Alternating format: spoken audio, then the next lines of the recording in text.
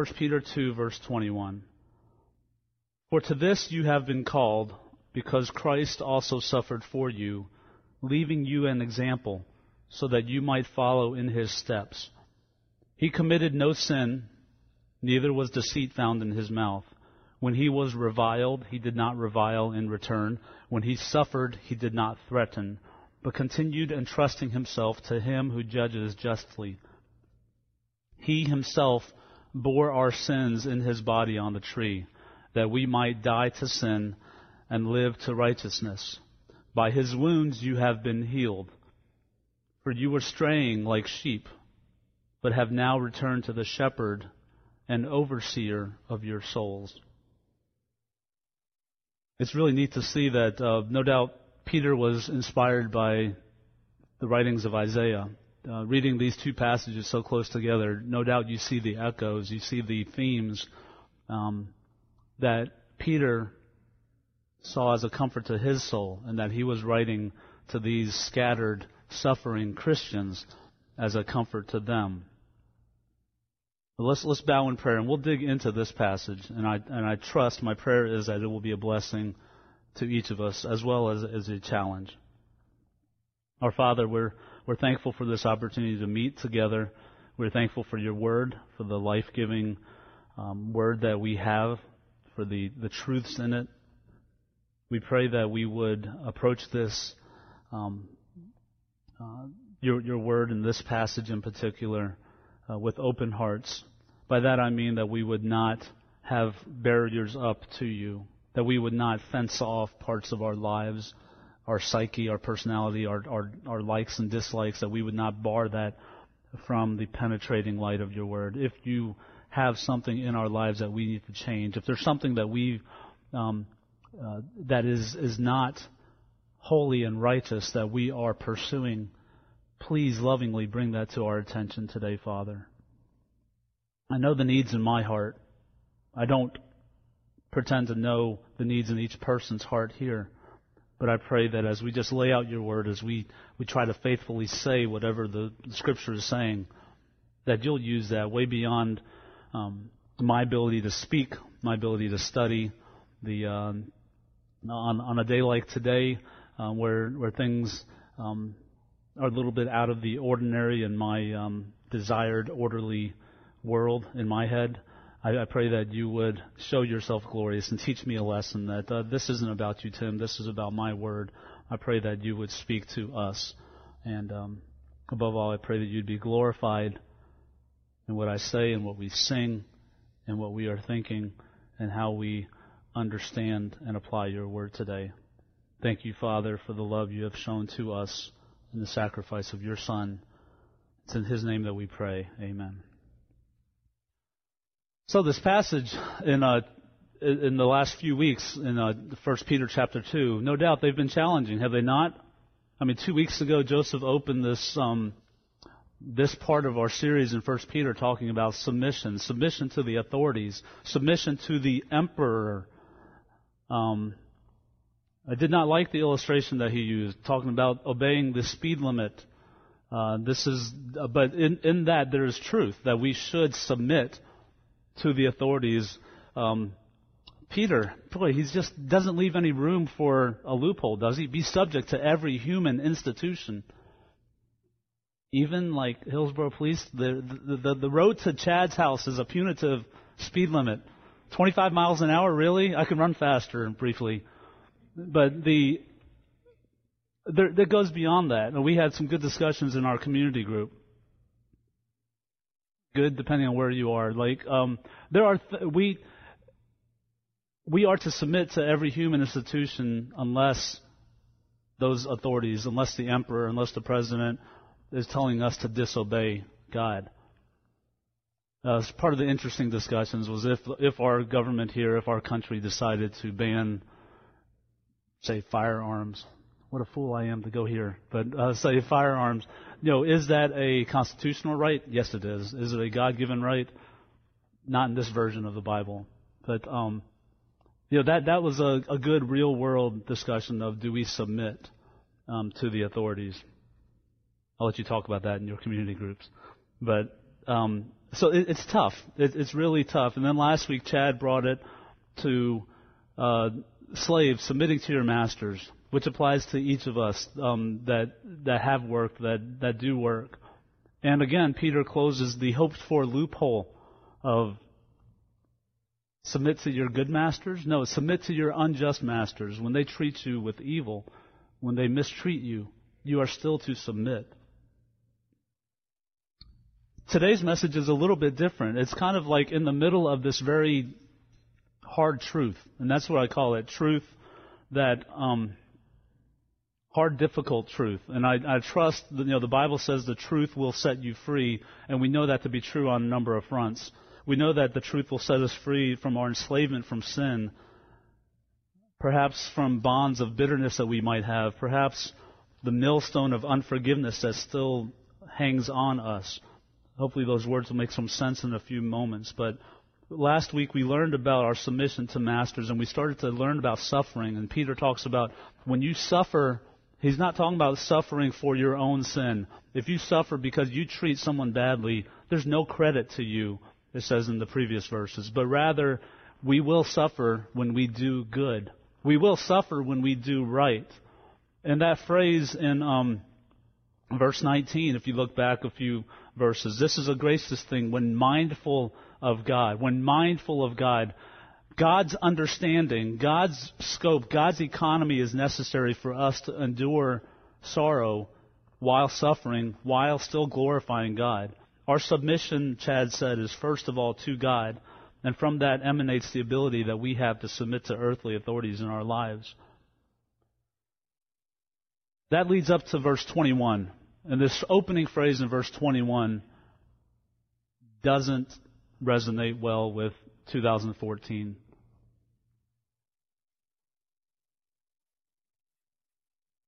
For to this you have been called. If you are a believer, if you are a follower of Christ, you are called to suffer. This is kind of the exact opposite of your best life now. This is saying, compared to the life that you will have, this is the worst it's going to be. But look at it in the eternal scope. Suffering is our calling. We are called to suffer for doing right. This is not suffering in terms of just the human condition. This is not suffering of just getting sick. This is not suffering of death or getting old. That's not the suffering that this passage is talking about. And of course, we just reiterated, this is not suffering that we might experience for doing wrong. This is not the consequences of our sin, suffering by being foolish. But this is suffering for doing right, for doing what God wants us to do. And suffering is not merely the byproduct. It's not a detour that we're going to have to take this exit at some point and endure suffering as a byproduct of living holy lives. Suffering is the pathway to living holy lives. And with that calling, let me set that table before us, and then let's figure out how are we to respond to this inevitable God-ordained suffering that He has called us to. So, thankfully, this passage takes us to Christ. And there's three things about Jesus that I want to point out to us. First of all, Christ is our suffering example. Christ is our suffering example. In the latter half of verse 21, Christ also suffered for you, leaving you an example so that you might follow in His steps. The Greek word for example here is a pattern, an example, a stencil. How many people remember learning to write? Kindergarten, first grade? What year do we learn to do that? Somebody? Do you guys remember the pencils that were like this big? You lay it on your shoulder and you write with it. And the paper that has like big chunks of wood still in it, and you write it. Am I the only one? Did anybody eat glue? Anybody? All right. So don't do that, kids. Don't do that. But how did we learn to write? We learned to write with something like this, right? I don't know. This might be old technology. I also wasn't put in the car seat. I bounced around. I walked around the car. So this is how I learned to write, where we traced a stencil. where I learned to write, my name's Tim, so that capital T, I learned to write it in such a way that I've never written it that way before. It's kind of that weird sort of thing. I don't know who decides. I do know that the script, lowercase t, is this way. But you see how students are taught to trace it. That's the word here, for example. It's just not an ideal that you see, but it's something that you go over. It's a pattern. So that word in the Greek, where Christ suffered for you, leaving you an example, I think we can take that to say what's to come, what's about to be described, Christ as an example. That's not an unrealistic ideal. I thought about, the NFL Combine. You see how athletes jump up and they measure their vertical leap, and you see this guy's got a 36-inch vertical leap. That to me is an unrealistic ideal. I think physically it is impossible for me to ever regain that glory of my vertical leap. But here, what Christ has called us to do, this is a realistic ideal. In fact, this is what we are required to do. We are to trace this. We are to follow this pattern. We are to emulate this. We are to master this. The other word that Peter uses is footsteps. Now, I was thinking about this as well. This is not now it doesn't snow here enough, but I grew up in New Jersey before I went to Louisiana. But I grew up in New Jersey, and if you see footprints like this in the snow, what are you supposed to do? You're supposed to also put your foot in so you don't mess up the snow, right? OCD people? Isn't that what you do?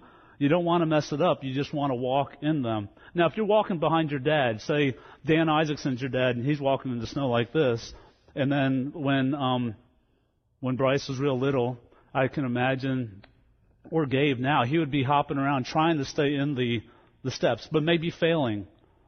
But again, that's not what Peter's saying. Peter's like, these are things you're supposed to trace. You're supposed to follow in these footsteps.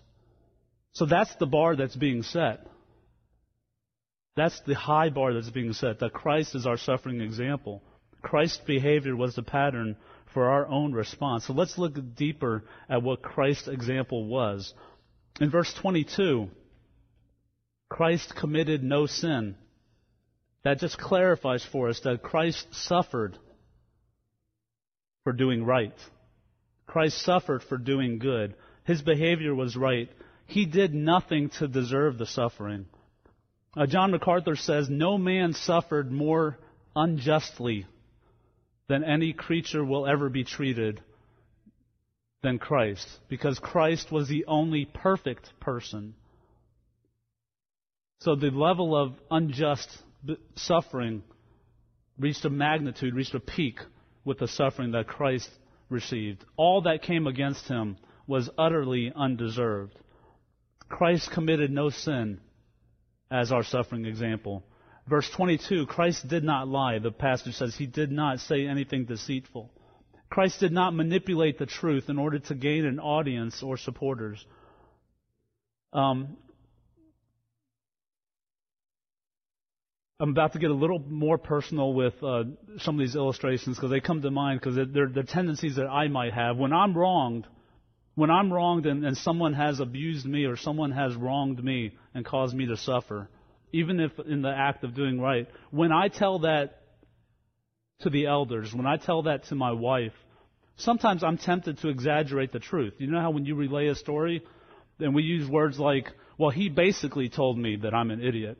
Those words never came out of his mouth, but when I tell the story, I want to get people on my side. I want to bend the truth a little bit.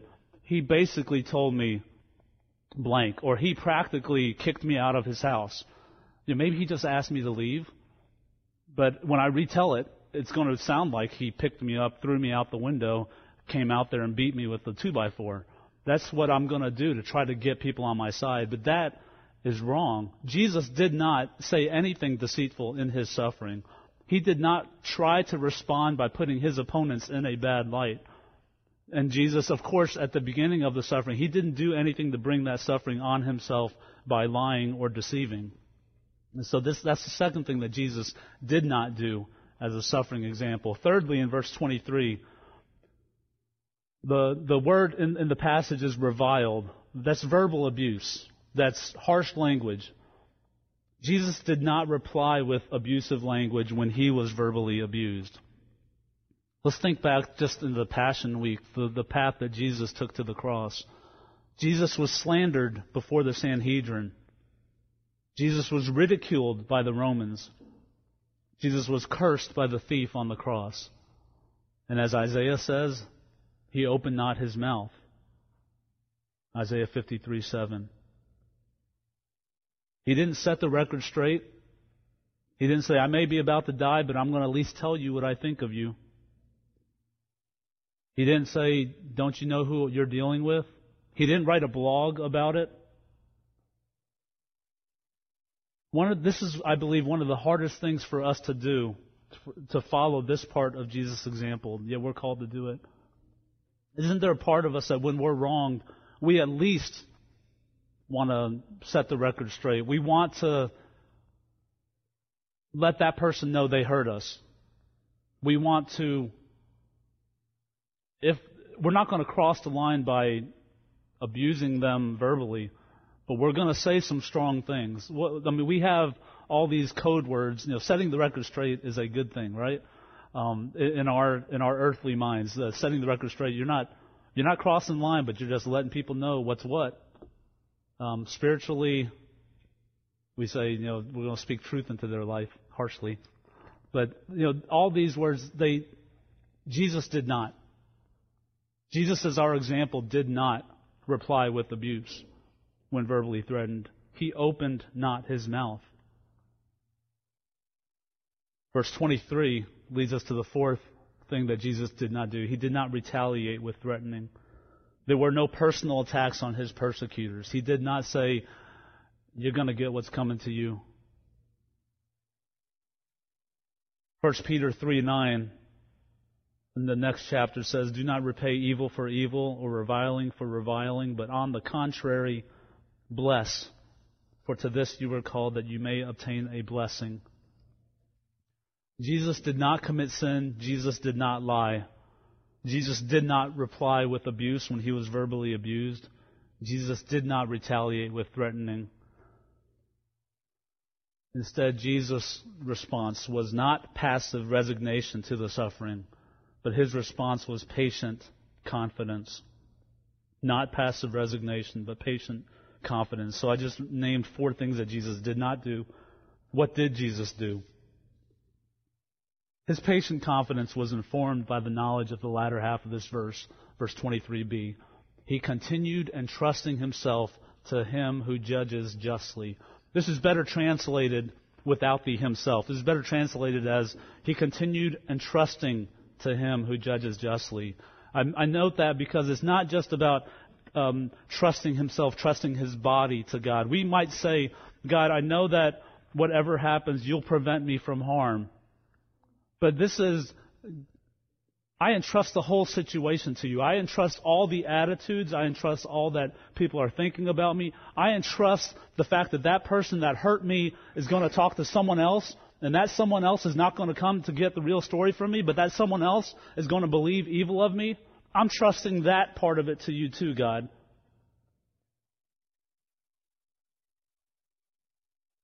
He trusted the entire situation to God, to him who judges justly. Now, why does God deserve that sort of trust? Let's look at that. God who judges justly. And one thing I never want you all to do is, like when we're preaching, when we say stuff, don't just nod your head if it's like, if we say God's the righteous judge. If you have a hard time believing that right now, that God's the righteous judge, take that to him. Don't let our phraseology, our religious words, our jargon just become little bumper stickers. Sometimes these sayings, these things like God is the righteous judge, God is the person who judges justly, sometimes I know it can be hard to remember that. Sometimes I know it can be hard to apply that, much less to trust him with the whole situation. We run around, we speak, we anguish. That's not a verb. We struggle with letting go. letting God have control of it. But that's what Jesus did. He trusted Him who judges justly. Is God the righteous judge? Yes, He is. Does God properly discern the intents of man's heart? Even better than me or you? He does. Does God properly address heart attitude? Does God know the heart of man? Yes, He does. Does God tolerate? Does God overlook or flippantly pardon sin? No, He does not. Is God all-knowing? Yes, He is. Has God ever turned His head? Can He be fooled? Can someone get one past Him? No, they cannot. Will God judge? And will He do so in a just, holy, perfect manner? Yes, He will. Now, do we live in the light of the truth of those questions and those answers? God is the righteous judge. We know He is worthy of our trust. We know that He judges. Last week, Chad made a very strong comment that stuck with me, that our submission, one of the things at stake in our submission is that God's sovereignty is at stake. And I want to expand on that. It's not that God's sovereignty, if we don't believe in it, it's not going to exist. God is sovereign in any regard. One of my favorite classic Christmas movie is Elf. I think it came out maybe 10 years ago. But do you guys remember what powered the sleigh and the reindeer? It was Christmas spirit, right? Buddy the elf says the best way to spread Christmas cheer is singing loud for all to hear. Anybody else seen this movie? Okay. I hate for me just to be that immature.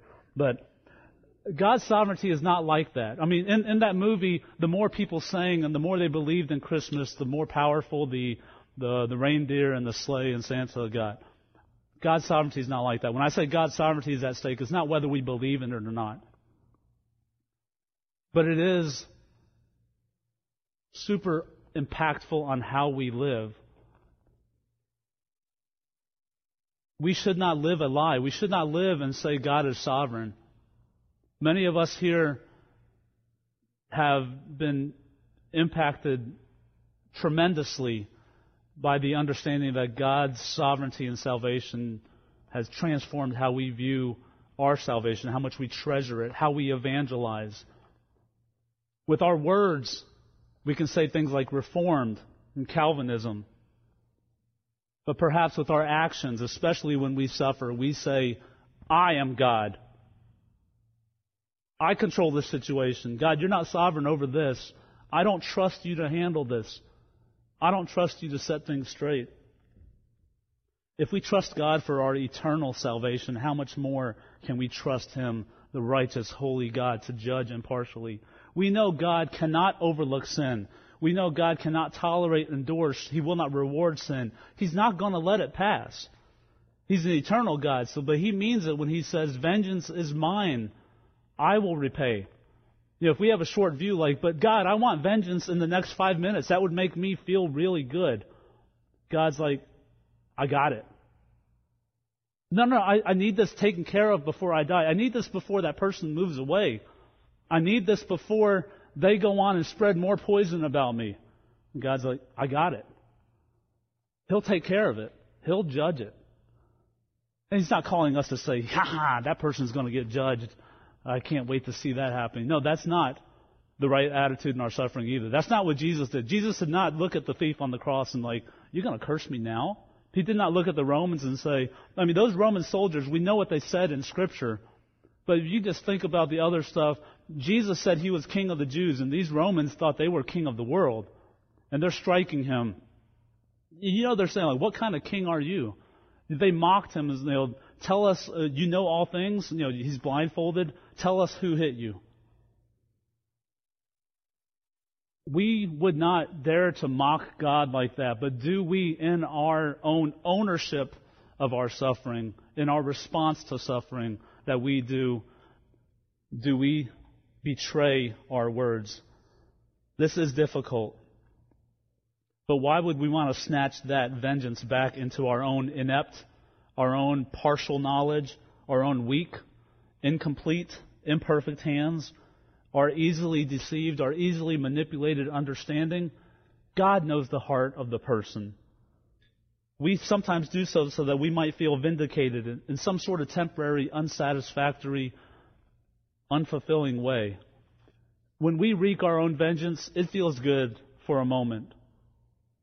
But it's not what God has called us to do. And we don't feel good about it. We don't feel like we pleased God, and He is not pleased when we take back what is His. Vengeance is mine, I will repay. In the suffering, we are to suffer for doing right. We will suffer for doing nothing wrong. Saying the same thing another way. We are to respond by not sinning. We are to respond by not lying. We are to respond not with verbal abuse or threatening, but we are to respond by trusting God, the righteous judge, because Jesus is our pattern. He is our stencil. He is our example for suffering. But thankfully, we are not merely called to follow His example based on our own initiative. This is not a kick you in the seat of the pants, stop taking vengeance on your own, just do it, just do right on your own willpower. It's not even an intellectual understanding that this is the best way to respond. Because we have an example, and it goes further, and Jesus is our sacrificial, substitutionary Savior. The salvation that He brings is for the express purpose of helping us to die to sin and to live righteously. In Isaiah 53, the prophet Isaiah presents Christ as the suffering servant. But within that beautiful, moving poem in Isaiah 53 is the timeless, awesome truth that Christ is also our sacrificial Savior. He bore our sins in His body on the tree. He bore our sins. That's kind of Christian language. What does that mean, to bear sins, to bear iniquity? Recently we baptized 3 young ladies, and I believe Emily gave the testimony that when she came to Christ, and when she came to God in understanding her need of a Savior and trusting only in Christ, she said it felt physically like a burden had been lifted from her back. She was not the first person to write about that or to say that. John Bunyan wrote about it in Pilgrim's Progress.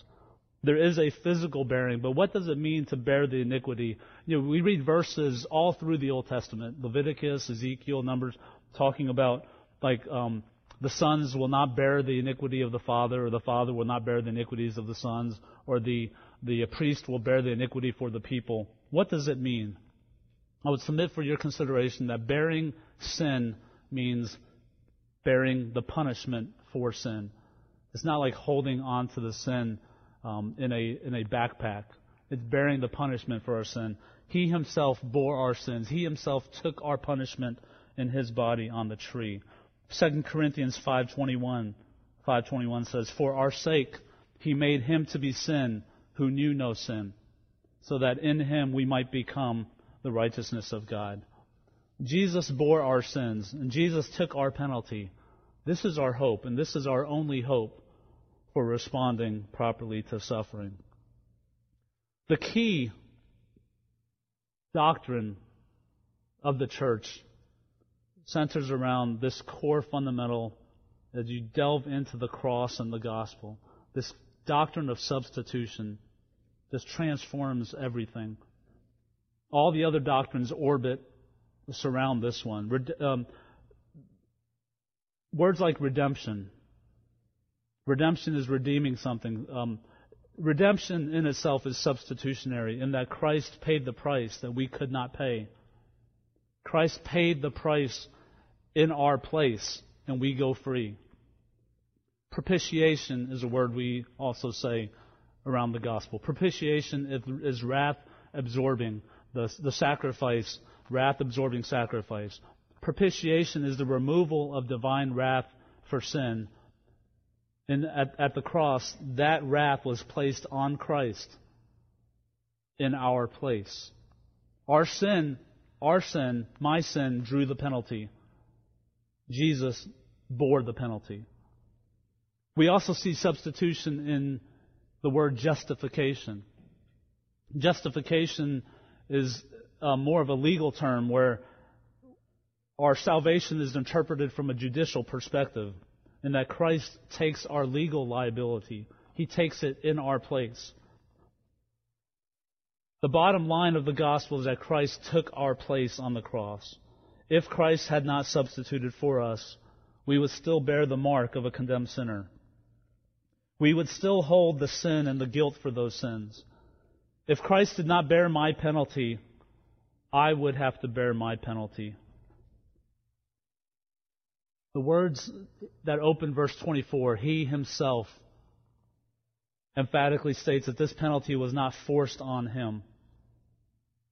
It's not presumptuous to say that Jesus took the weight of our sins and took the penalty for our sins, because He took it voluntarily. He took it out of love for us. He took it to bring glory to His Father.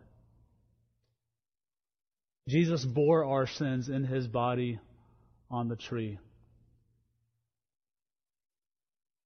Christ paid the sacrifice for sin on the cross, and even in the form of this death was more substitution. Even the form of Jesus' death was an insulting, unjust presumption and suffering. He who did no wrong was executed in the lowest form of death possible, that of a criminal. Christ redeemed us from the curse of the law, says Galatians 3, by becoming a curse for us. For it is written, "Cursed is everyone who is hanged on a tree." Substitution saturates the doctrines of the gospel. Without substitution, we have no hope. But there is also a purpose to His death, that we might die to sin and live to righteousness. That we might die to sin and live to righteousness. Die to sin. That sounds like another Christian catchphrase, doesn't it? But we shouldn't just throw that around. What does that really mean? Die to sin. Earlier, we saw that Christ bore our sins. Christ bore the penalty in the last phrase. This gives hope for change. We can leave the past with God. This gives hope for our church. The sins that Christ bore in His body, the penalties that He took my sins. He took Mike's sins. He took Sarah's sins. That's past. We leave the past with God. We should not hold that against each other. The song we sing frequently, and no doubt the favorite verse of this song, it as well. I forget if it's the third or the fourth verse. My sin. And then the writer kind of takes a little reverie. My sin, oh, the bliss of this glorious thought. My sin, not in part, but the whole, is nailed to the cross, and I bear it no more. I do not carry the guilt of my sin into the future. I have hope for change. Before that became a political slogan, we have hope for change in the cross. The word die here, that we might die to sin, it's only used here in the Bible. And the Greek word means a separation. It's apart from. That we might be apart from sin. That we might depart from sin. It connotes a turning away. And isn't that appropriate? Because repentance is necessary for salvation. Turning away from sin. And this is like saying Jesus bore the penalty in His body on the tree that we might be separated from sin. And that we might live to righteousness. Living to righteousness. God's purpose in this substitutionary death of Christ was to, number one, give us a departure from sin. And number two, give us a life free from slavery to sin. The good news of the gospel shows us that we can, and that we are called to, and that we are empowered to live lives of righteousness. This is the design and purpose and intent of the cross. And this is the purpose of our suffering, that we might live to righteousness. There's a transformation that takes place in this verse. God calls on us to change. God enables us to change. God molds and shapes us. I want to provide a loving caution. I feel like in our postmodern society, in our 21st century, there's a real emphasis on self-analysis, categorization, personality testing. I'm very sensitive to this because, for those of you who don't know me, maybe it's even more apparent than I realize. But those of you who know me know that I'm an engineer. I'm type A. I'm a project manager. I'm like the perfect storm of fun to be around. I can live my life and say, hey, hi, I just met Jason. Hi, I'm type A. That means I'm going to speak pretty brusquely to you. I'm an engineer. I don't empathize with anybody. I'm a project manager. I'm going to be really focused on details. That's how I am. No, I think God transforms you. Let's look at Peter writing this was a rough, crude fisherman who became a leader of the church, eloquent, long-suffering, teaching people about suffering. He himself was teachable. He trusted God for the outcome rather than early in his life. He was a man of action who took things into his own hands. Do you think in the garden, when he cut off the servant's ear, that he was thinking, oh, vengeance is mine, I will repay. That's the God I serve. He was like, no, vengeance is mine. I'm Peter. Vengeance is mine right now.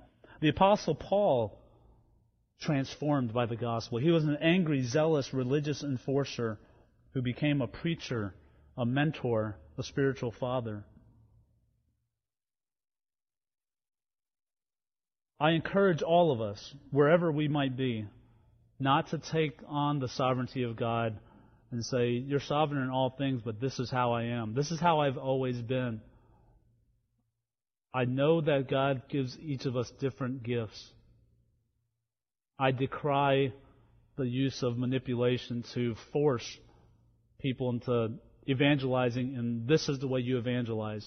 If you are not speaking publicly in Pioneer Square, your evangelism is weak. That's not biblical. But for those in the hearing of my voice today who may be more shy, more introverted, more quiet, and social settings may drain you, God can empower you to speak to an individual, because what we have to say is so important. I look at our deacon for finance, Steve Kimmel. I guess I met him about 10 years ago. I guess even 15 years ago, he was not a public speaker. But now I've seen this man lead our church in the financial area. I've seen him teach a Sunday school class. He still has room to grow, right, Steve? We all do. And I want us to say in this dying to sin and living to righteousness, it's not dying to sin and then those scars of sin, they're going to shape me. God's making us a new creature. Those words are not just hyperbole to make us think of a flower blooming or something. It's God's really reshaping us. That's why I can't tell Jason that I'm always going to be a jerk to him. I don't know if you're an engineer or not, or how you deal with engineers, but God has shaped me by being a part of this body. And we're going to hear in a few minutes about the elder retreat and some of the things that we talk to each other about. And one of the things that we talked to each other about were affirmations and improvements, affirmations of what we see in each other's lives, and then areas where we feel like God can still improve us. That was really important for us to hear, and I was blessed and surprised by some of the things the other guys said to me, because they're areas where God's working with me where I did not even realize it. There have been times in my life, in the last 6 or 7 years, where men in this church have had to come up to me on a Sunday morning and say, dude, you got to chill. It's not about the sound system. It's about the message. It's not about whether the chairs are set up properly. Love people. Love people more than projects. That's been told to me.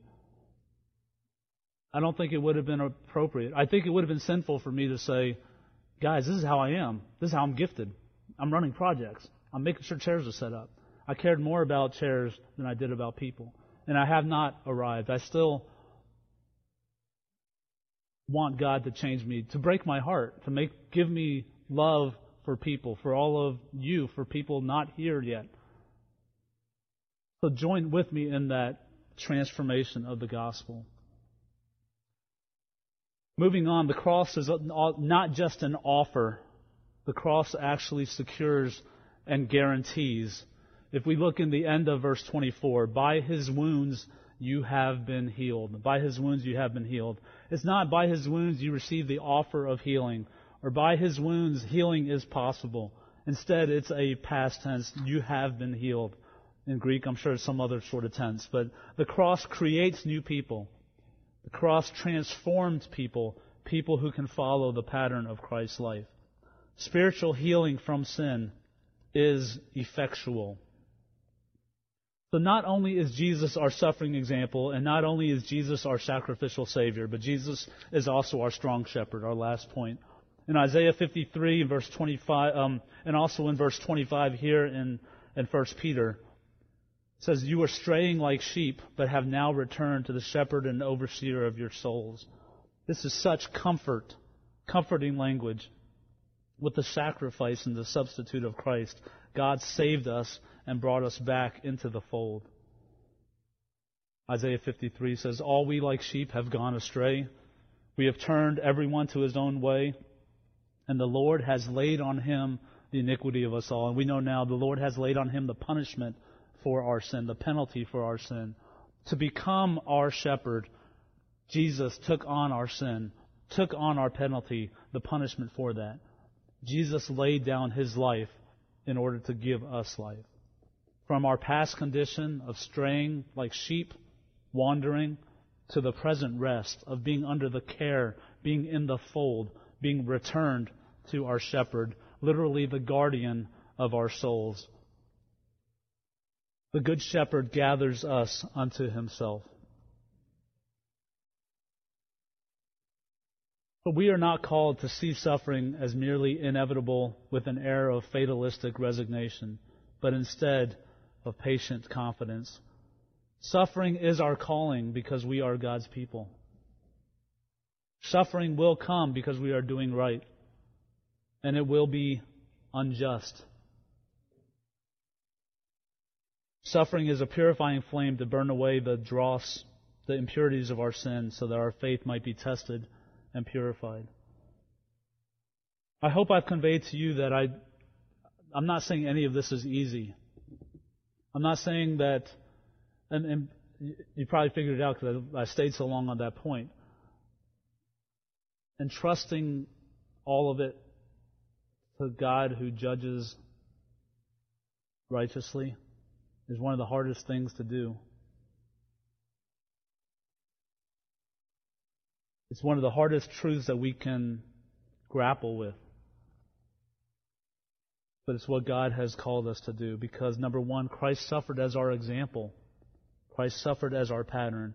And number two, Christ suffered for us. His example is not theoretical. It's not abstract. It's not an ideal that we should live our lives toward that, but we all know we're never going to achieve that. Christ's suffering is instead our model and our salvation. It is the root of our motivation to endure suffering. Without Christ as our substitutionary salvation, this is all a vain exercise. But with the atoning work of Christ on the cross, we see God's purpose in saving us from the slavery of sin.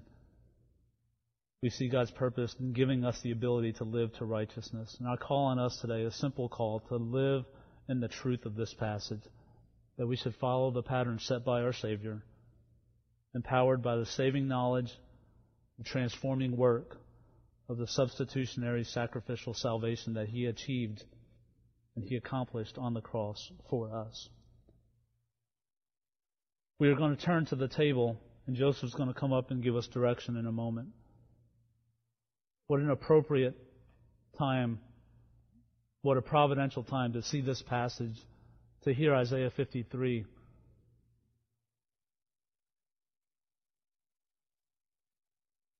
There's just so much here. I hope that you will look at these verses and maybe even flip through Isaiah 53 as we take the elements. And I pray that this will be a special time of remembering Christ's work and the substitutionary death on the cross. Let's pray. Our Father, we pray that this passage, which has a strong truth, challenging call, but such a powerful, loving example of our Savior, dying for us, taking on the penalty for our sin so that we might live. Oh, how often we live our lives blithely as if we are not purchased, as if we've forgotten that we were doomed, condemned, and now we live with no condemnation. We should live as people who had their life spared in a miraculous intervention in a traffic accident so that each day is a gift. Each day we should live as people who are bought. And even when we are wronged, even when we suffer unjustly, Father, we know that our lives are not our own, that we can trust you. Grow that faith in us, grow that trust, and allow our lives lived in submission to your Son, our Lord and Savior, to glorify you, to draw people unto you, that they might see that we live as people who have hope. Father, this is a difficult call, but we thank you for saving us to this call to suffer as our Savior did. In Jesus' name we pray. Amen.